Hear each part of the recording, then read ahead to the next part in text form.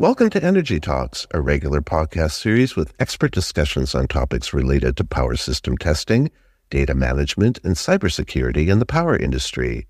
My name is Scott Williams from the podcast team at Omicron, and I will be your host.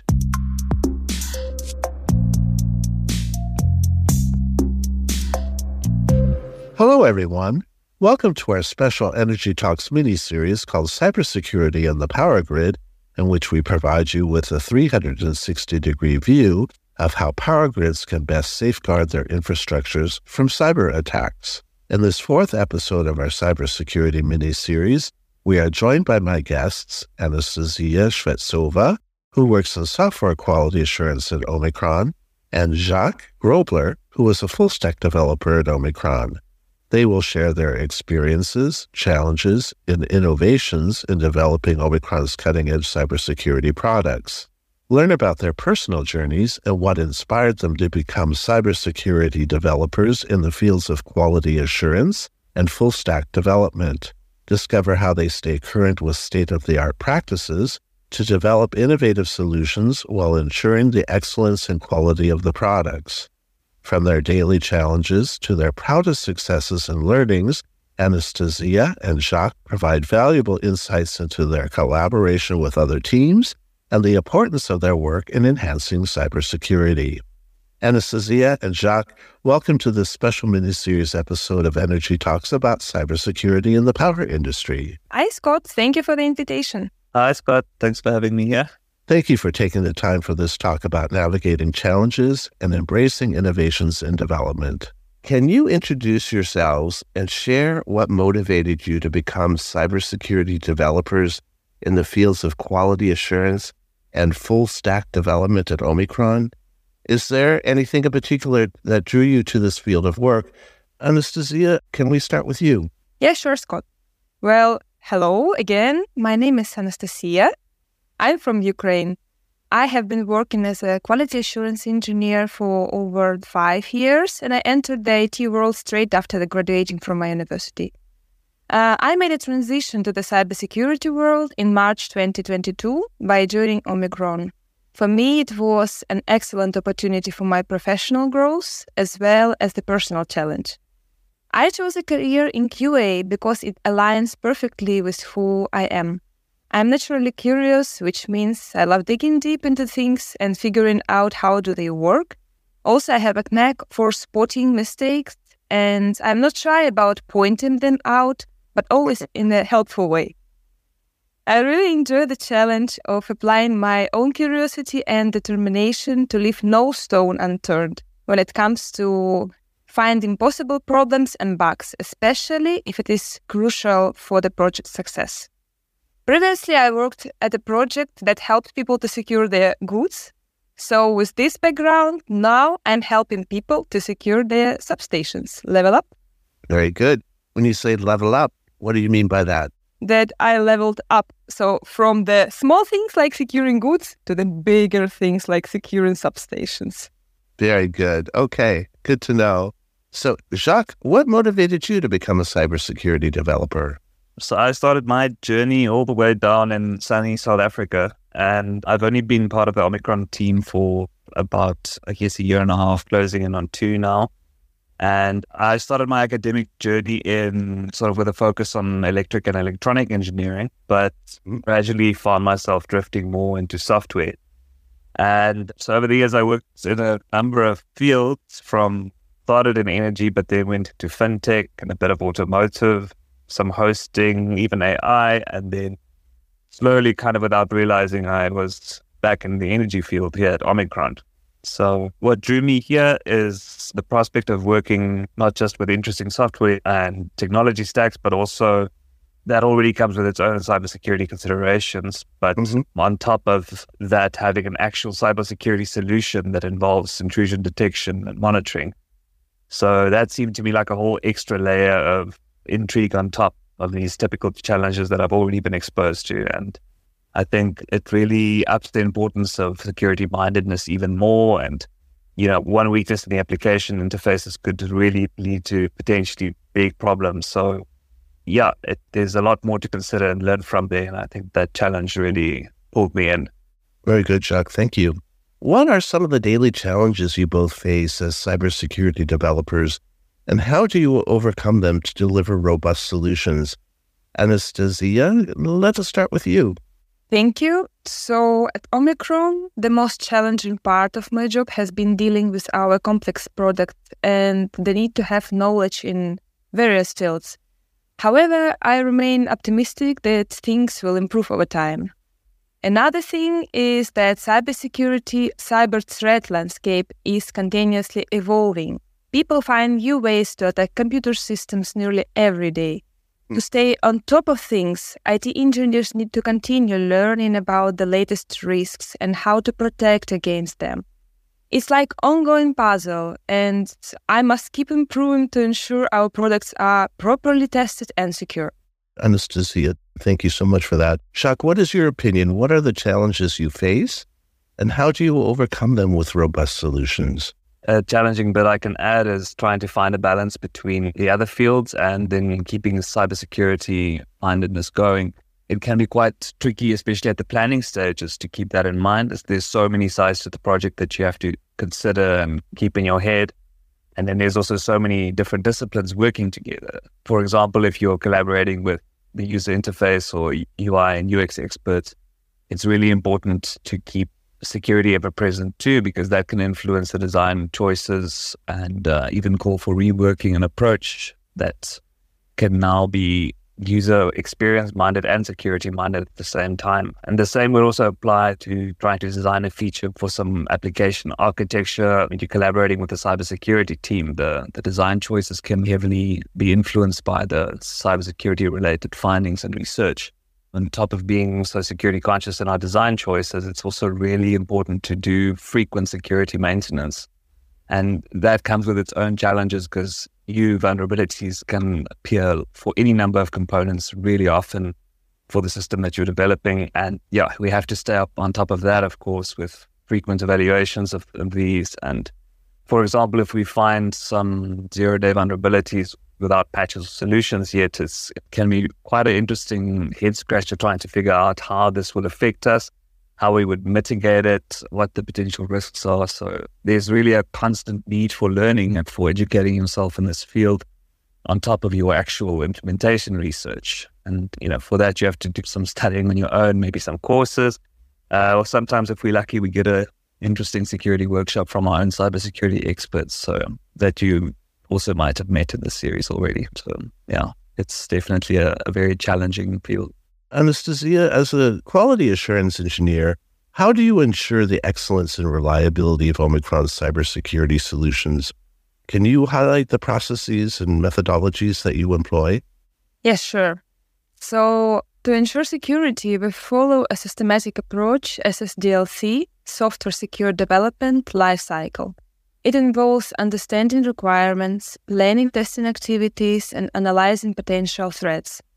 We perform both manual and automated testing using various methods like static and dynamic analysis, penetration testing for both internal and external, and other things. This thorough testing helps us find vulnerabilities and security issues. We made security testing a part of our development scheduled pipelines to catch the problems early. We collaborate closely with development and operation teams to address security findings effectively. We also keep detailed record of test cases and results for transparency and accountability. The results can be used in testing retros to improve our testing processes. Another thing is that we also have cybersecurity mornings. That's the blocking time where the whole team performs the vulnerability audit of all used components. As a quality assurance engineer in the ever-changing world of cybersecurity, we focus on continuous learning and staying updated with the latest threats and testing techniques to keep our systems safe and reliable. Jacques, could you tell us what a vulnerability audit involves? So like Anastasia mentioned, we also have the same process in our team every week. And it's at least so that we kind of keep it going and always set time apart. We have a chunk of time blocked every Thursday morning where we have a rotating, kind of like a rota for our team of, say, 2 members will at a time be assigned to this. And on that morning, they'll do some security vulnerability auditing. And what that entails basically is we have in our development pipelines, we've got some scanning tools integrated in there. And any new components that we add to our services, whether it's on the containerization side or anything smaller lower down, a charting library, anything, all these components get scanned. And if there are any known vulnerabilities in there's quite well-kept security vulnerability databases out there that also get scanned and crawled, similarly to what antivirus software used to do back in the day as well. These tools can kind of highlight for you what the high risk down to low risk vulnerabilities are for your current services and all the components they're in. So we take some time every week where we kind of just go through this and try and identify any high risks, anything that needs to be urgently fixed, and also importantly, if it actually applies to us. Sometimes there's a component that's a dependency of a dependency of a dependency that we never actually use. It's just sort of a small little block of code that's sitting deep down and it's not really applicable. So yeah, we audit and analyze, and that's quite a big part of every week now that helps to kind of keep us, and everyone in the team does it too. So it's kind of a good way to knowledge share. And any findings we have, we also have the other team members look over before anything is actioned, so that we're all kind of on the pulse there. Very good. One last question about that. For a particular component, can its vulnerability change with new threats that come along? Yeah, there's any piece of software that's been up for a while, whether it's being frequently maintained or not, can suddenly get a new vulnerability that some clever, sneaky person out there has discovered. Sometimes it's something that's been sitting in the code for years that no one's just ever thought of trying. And then, you have something that's some protocol that's being used by loads of software all over the internet suddenly being vulnerable, and then patches start rolling out immediately. And there's like some mild panic because it's sort of been a race to try and plug that hole before some people start trying to exploit it. And so for our processes as well, the second that these vulnerabilities get reported, whether it be by security analyst companies out there or someone like Microsoft reports it, the second that information is floating around, it will also come into our pipelines. And unless it reaches us through a different channel, we will immediately start to see if we need to take action, if there's a patch, if there's a workaround, if there's an ever-present thing that can happen. Jacques, as a full-stack developer, how do you contribute to the comprehensive development of cybersecurity solutions? For example, what are the key aspects you consider while building secure software? Yeah, being a full-stack developer in our team, it's a role that kind of involves quite a comprehensive approach to software because you're responsible for both the front-end and the back-end development and everything in between and around. So there's quite a wide net of knowledge and experience you need to draw from. And you need to try and have a sort of overarching view of the project and everything that it fits into and surrounding it. So it can be quite a lot to keep in your head. With all these different technologies evolving and changing, you have to try and stay up to date with that. And even though some people in the team might find they gravitate more towards certain disciplines, like maybe someone likes working with databases more, so they'll do a little bit more work on that while staying full stack, it's still quite important that everyone stays on the security pulse. And be able to build secure software, you have to kind of focus on proactively identifying these vulnerabilities. As I mentioned earlier with these processes, it's a lot to do with staying updated with the latest evolving threats. And on top of that, it's also really useful to be collaborating with other teams like the quality assurance specialists and the cybersecurity specialists in the company, because the landscape is always changing and there's always just new knowledge to be applied. So it's very much a prevention is better than cure approach that applies when trying to build software in this way, because any little feature or component, no matter how big or small, simple or complex, you have to always consider any vulnerabilities in the approach. And you can't just then lean on your existing knowledge or experience because it's so quickly changing. And so like the vulnerability audits, the tools are in our pipelines that I mentioned, you have to have a few more tricks in your kit there. On top of that, we also have frequent risk assessments where we have a kind of a formal list of threats and vulnerabilities that we maintain as they pop up. And then as a whole team, we kind of sit down and go through these two and try and assess what the impact of this would be, how easy this would be to happen, and, what actions need to be taken, or is this something that doesn't apply to us? As IT developers in the power protection industry, what are your observations regarding unique challenges in this industry? For example, why is it essential for protection engineers and IT engineers to work together in the realm of cybersecurity? Anastasia, what have been your observations in this industry? So in the IT and OT, there are clear similarities.